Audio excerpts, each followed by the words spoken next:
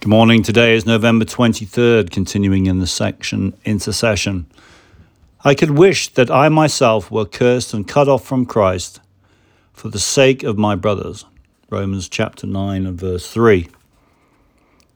At the roots of every golden harvest field of souls reaped by the Spirit of God, there lies a life or lives which have been intercessors, lives lived under a deep and enduring sense of urgency, clear direction, absolute dedication to the task. They have had to carry this specific burden in prayer night and day.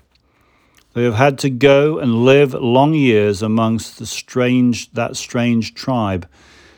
They have had to give and give and give out again of sometimes dwindling resources. They have had to stick to their tract distributing, open-air meetings, sick visitations, or whatever it may be, large or small, for the intensity of the devotion, not the size of the commission, is what matters to God.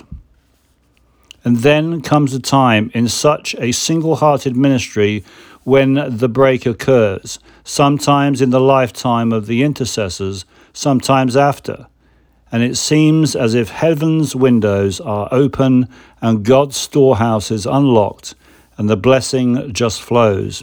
It is the Pentecost after Calvary. It is good to understand this spiritual law of harvest. It helps us to fulfill our ministry strategically, intelligently. We are fulfilling certain unchangeable laws of the Spirit under the guidance and by the inspiration of the Spirit. That excerpt today is from The Law of Faith by Norman Grubb.